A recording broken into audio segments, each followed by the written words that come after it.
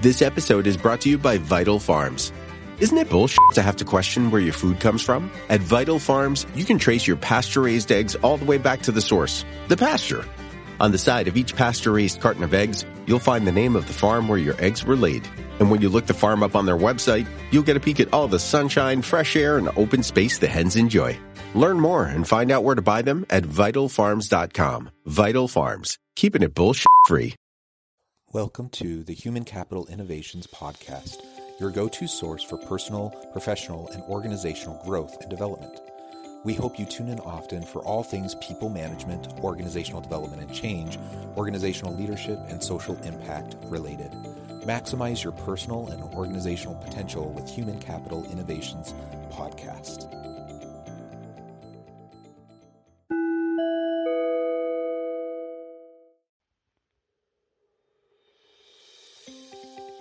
Welcome to the Human Capital Innovations Podcast. In this HCI podcast episode, I talk with Ken Rubin about hospitality hiring and how offering training can help you recruit and retain employees.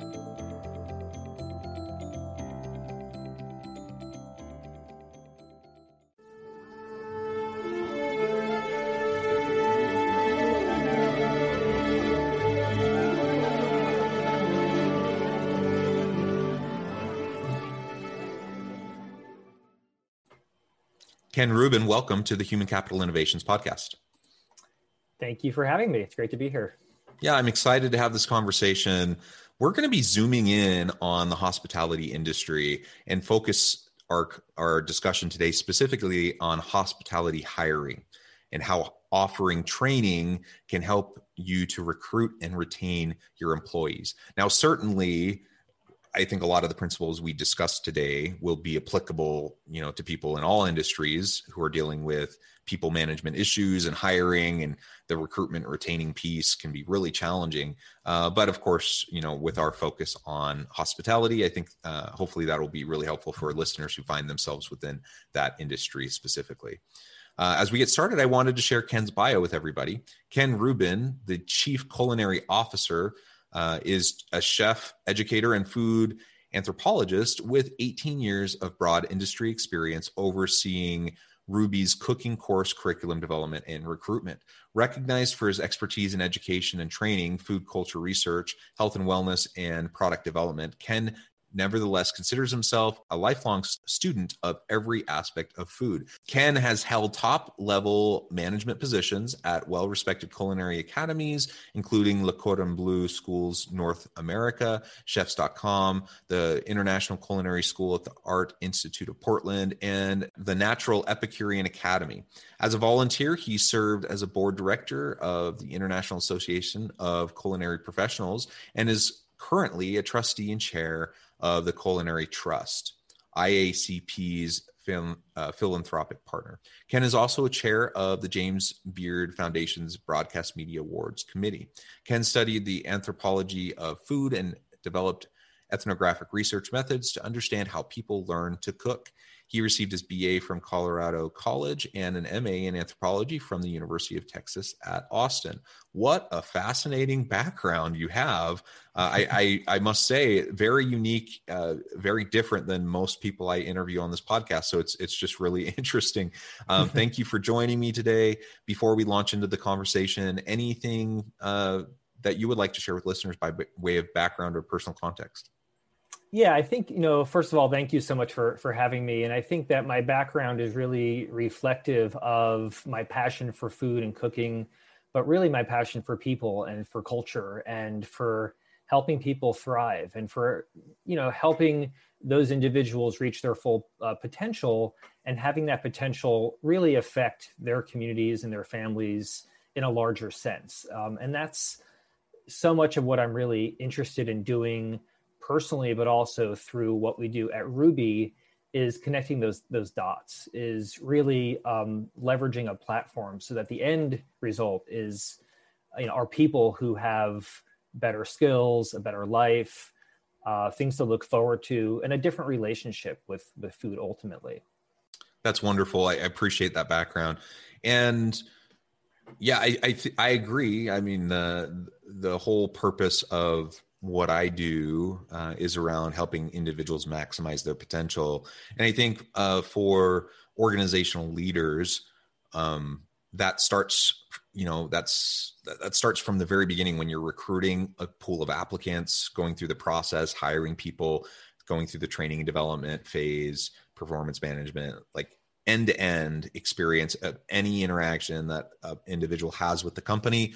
My hope is that we can create processes, practices, procedures, culture that supports empowerment and helps people to become their best self. And so I love that that's, the focus of what you do and your team at Ruby, in trying to do that within this hospitality space.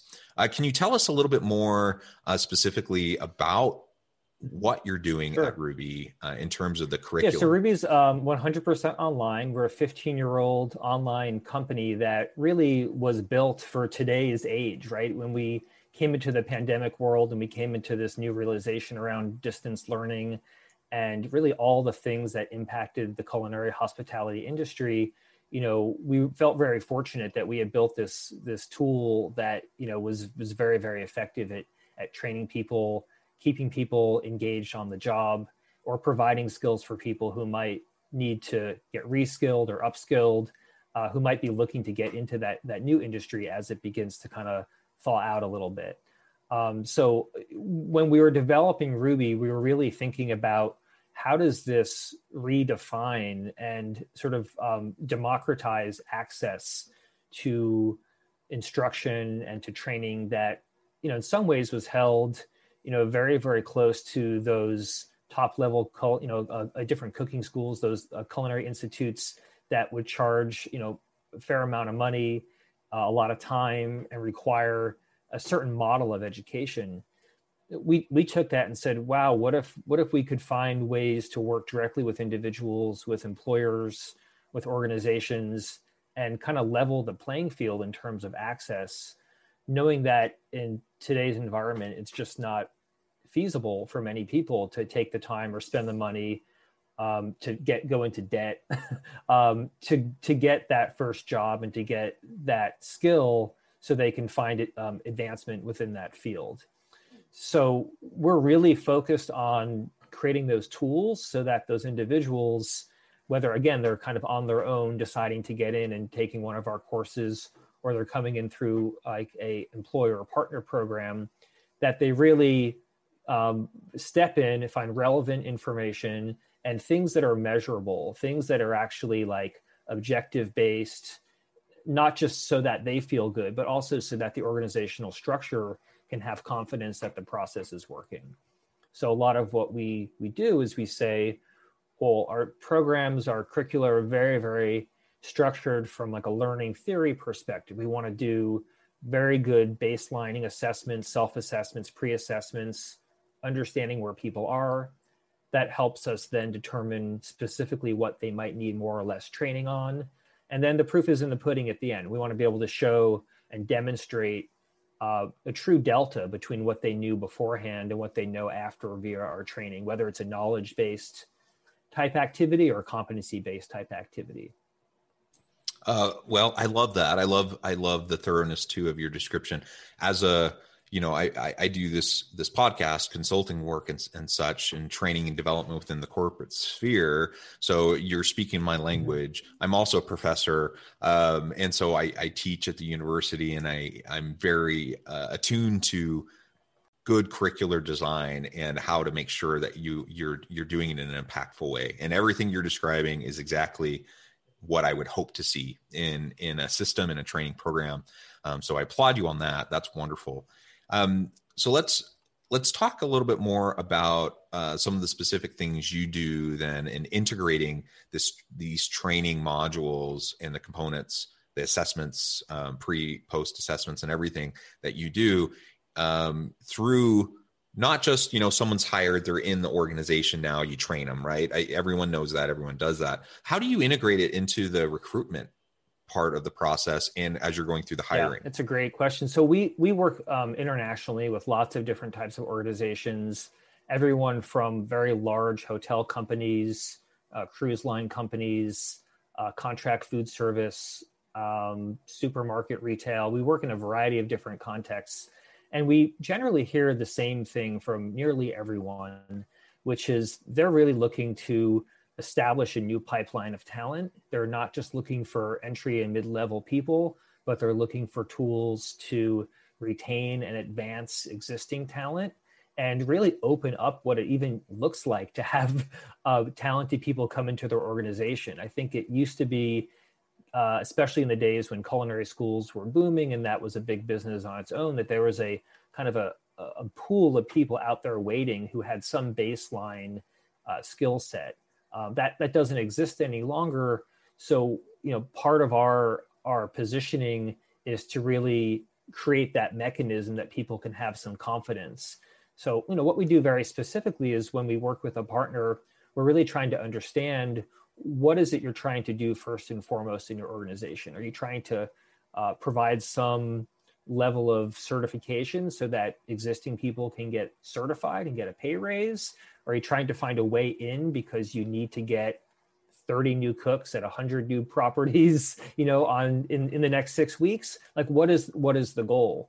So our partners will employ a variety of strategies. Some will actually really promote Ruby itself and use Ruby by name, even in many cases, as the in-house training program that they use as a way to attract people. And some people might say, well, what is that? And they go online, they see us and they see a price tag, and then they know that their employer is going to be covering that cost for them. And that's impactful because even though we're very low cost, there's still a cost. And if your employer can pay, even better. It also is if you fulfill the requirements of that program, you receive a certificate either from the American Culinary Federation or through World Chefs, which is completely transferable. It's kind of currency that you can have in your career as you move around. It's not something that is held by your employer. So you're getting true value from a program that has external validation. In the case of those employers, they know that if they put on their write-up in the newspaper or online that part of what they're offering is a training program, they're going to actually attract different types of candidates. People who raise their hand who say, oh, wow, I don't know a lot about this, but I actually would like to work for a company that cares about training me and is willing to put me through a training that's more comprehensive than just a 1-day crash course or a 5-hour go shadow me on the line or whatever it might be. So what we're getting is the feedback that employers are actually attracting different, more motivated candidates, maybe not candidates who have a whole lot of experience, but candidates who wish to learn. And that's actually a much better indicator for many people in terms of what success looks like versus finding someone who might have experience, but maybe even bring some old bad habits with them.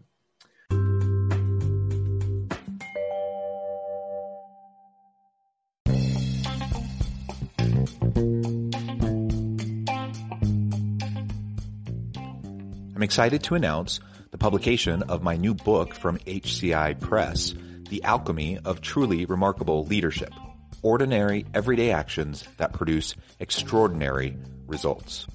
Consider how the nature of work has shifted over the past 50 years.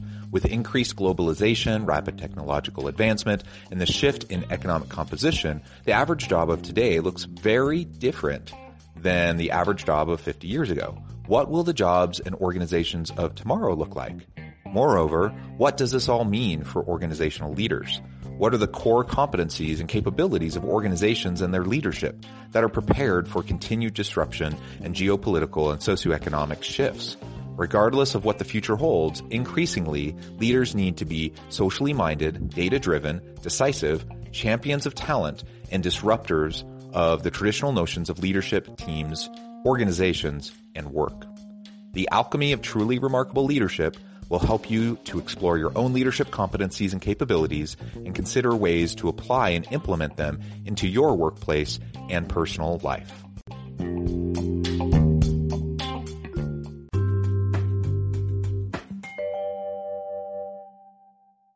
Yeah, I think that's a really important point. And, we're in the middle of a pandemic, and I do want to pick your brain about that because I know the pandemic has hit hospitality industry super, super hard. One of the hardest hit industries. But set that aside for a moment. Pre-pandemic, hospitality was struggling to find good people. Maybe not as much as like STEM or, there's certain industries that we just have like a huge shortage. Maybe it wasn't that bad in hospitality, but it's been a challenge, right? To get good people. And so creating systems where you can bring interested, willing people in and then reskill and upskill them so they're ready to perform the work. I think that's the world we live in. And this whole pandemic situation, we'll get past it and we'll get back, to a thriving hospitality industry. And then organizations are going to be fighting for talent again. And it's going to be really difficult. What's your take on that? Yeah, I think it's fascinating. We're seeing with the pandemic, definitely some continuity of the same sorts of issues that are, I think, systematic within hospitality that need to be resolved around labor pools and labor shortage and what it costs to have qualified, talent on the team, and various other things that I think are going to be fairly persistent until we address larger issues within the hospitality industry.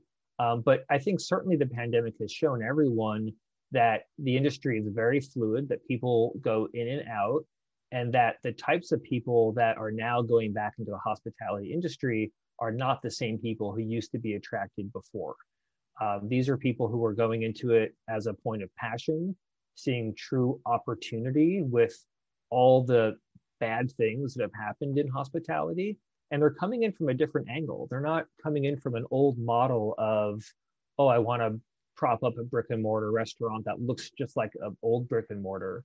They're looking at the last year and a half, looking at it and going, wow, I think I can do this better than what I'm seeing. I think I can figure out some of the pieces so I can have a food cart that's also a ghost kitchen, or I can have a small business that does 3 different things versus trying to do the one thing. Or I can have a restaurant, but I know I'm going into it, I'm going to have 8 menu items, not 18 menu items. And my labor is going to look like this. And I'm going to set up my kitchen so that I can really ensure that my labor always looks like this. So I think it's attracting a whole new breed of kind of, young culinary professional who sees an opening, sees an opportunity, a lower barrier to entry for many of those people. They're not looking for big dollars or big bucks for investment. It's very much a bootstrap type approach. And that's great. We're helping a lot of those people. On the enterprise side, I think, big business, and we work a lot with those very large companies where we have, in some cases, thousands of learners in the system. They're really retooling. They've been in a no spend, low growth or falling, declines in the last year, depending on the segment. And they're really looking at, how do we rethink this entire thing? How do we take a kitchen that used to require 45 or 50 people to operate and do it with 30 and still keep the same hours at elevated sanitation and safety standards? That becomes the real challenge. So from an internal operations and training point of view, they're really just looking for tools that plug into that don't detract from that, because they have so many immediate things they have to deal with right in front of them. And of course, they need trained people, but they also need people to feel safe and to feel like customers are being welcomed and all those other sorts of things. So it's a real balancing act. Yeah, it definitely is. And just a little bit to my background, I think listeners know, and I even mentioned to you, I'm a professor. I teach at the university. I'm department chair in my department. One of the programs in my department is hospitality management, actually. Mm-hmm. And so we, you're everything you're saying speaks to the same types of issues that we're trying to face. It's a different, situation. We're a brick and mortar university. We do have an online program, but we see the same things you're talking about. I think it's a huge, all these issues are big, challenging issues organizations are trying to face, trying to figure out how to navigate. And ultimately we just need way more high quality training and assessment tools out there that are flexible, that allow industry leaders to leverage and individuals interested in the space to get into it. And you bring up a really, really important point, about people who may have interest in culinary don't want to go work for a traditional restaurant. The gig economy has been on the rise for a long time, and now it seems like the time is ripe more than it's ever been for people to spin up their own little operation, and the barriers to entry are probably not that high. And it's also something that they can build themselves and they could walk away from potentially without having a huge loss, which is also important. So the idea of having a catering company or something small to get started versus going all in is also really, really kind of interesting to me. Another piece I'll just reference around culinary hospitality is that one of the things I really embrace as an educator is the idea that, these people who come into our programs come in with all kinds of experiences and a background and existing knowledge and skills that should never be discounted. Those are all things that bolster and support that individual's ability to be successful. So one of the things we try to do within our programs and with our partners is really create that understanding that, there's no such thing as like, A to Z, go on the path and learn the skills in a sequence in culinary. Some people drop in with exceptional skills in one area and no skills in some, other area. And it's not always necessarily logical. So an example I'll give is like, we typically hold up things like butchery or seafood fabrication as being very advanced skills for a cook. But there's a lot of people who grew up hunting and fishing where that's a very good skill for them that they know forward and backward, but they've never poached an egg. They've never made a pancake, and they've never done things that we think are really basic, right? But that person has a place in culinary. That person has a potential role to play in terms of being an expert, even though they didn't follow a traditional linear path where they learn knife skills by cutting vegetables. Like, they've been learning knife skills their whole life, just in a different context. So I like to take those people and really figure out, well, what is it that you're good at? What are the things you're good at doing? Tasting, organizing, managing, scheduling, directing, timing. There's all these other skills that fit into what it takes to be a good culinarian that are not just, can you identify these knife cuts, or can you make this sauce, and those sorts of things. Yeah, excellent. Well, good. Ken, it has just been a real pleasure getting to know you. And from a selfish standpoint, I think we should get together offline and talk more about the education space around hospitality, because that would just be really fascinating. But I appreciate all the insights you've provided today. And I want to be respectful of your time. So before we close, before I let you get on with your busy day, I wanted to make sure I gave you a chance to share with listeners how they can get connected with you, find out more about Ruby's and what you're doing, and if it might be a good fit for them, and then give us the final word on the topic for today. Yeah, so wonderful. I really appreciate you having me. If you want to learn more about Ruby, you can just check us out online. It's rouxbe.com. For people who are looking for professional training, either from an individual perspective or from a group perspective, there's lots of different resources that you can check out there. We're very transparent in terms of what our programs entail, in terms of a syllabus and those sorts of things. So we're always really excited to meet people and find out how we can support their business or support their own professional goals. Other than that, I just have to say, despite all the challenges that the hospitality industry has seen in the last year and will continue to see this year, I'm incredibly hopeful because of the resilience and passion of the people who work in that space. I've been in the industry long enough to know that these are hardworking people who care about service, who care about quality and products, and about having these vibrant businesses serving their communities. So I'm not counting anyone out. I think it's just a matter of kind of refiguring and reformulating what it looks like for them. Wonderful. Thank you, Ken. It has just really been a pleasure talking with you today. I encourage listeners to reach out, to get connected, find out more about Ken and his work, what Ruby's can do for you. And as always, I hope everyone can stay healthy and safe, that you can find meaning and purpose at work each and every day. And I hope you all have a great week.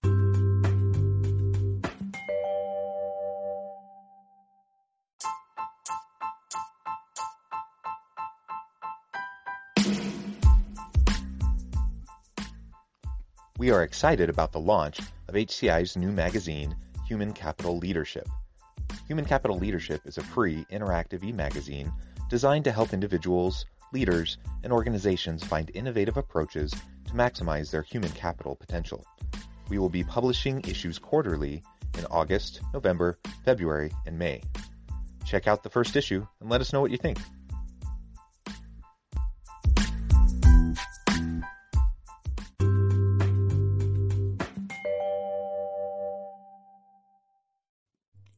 Thanks again for joining us for this episode of the Human Capital Innovations Podcast.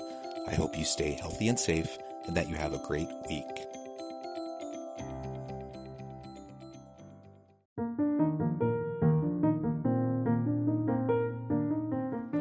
Check out our new weekly LinkedIn newsletter, Alchemizing Human Capital, exploring industry trends via original research and interviews with executives and thought leaders from across the globe. We look forward to having you join us.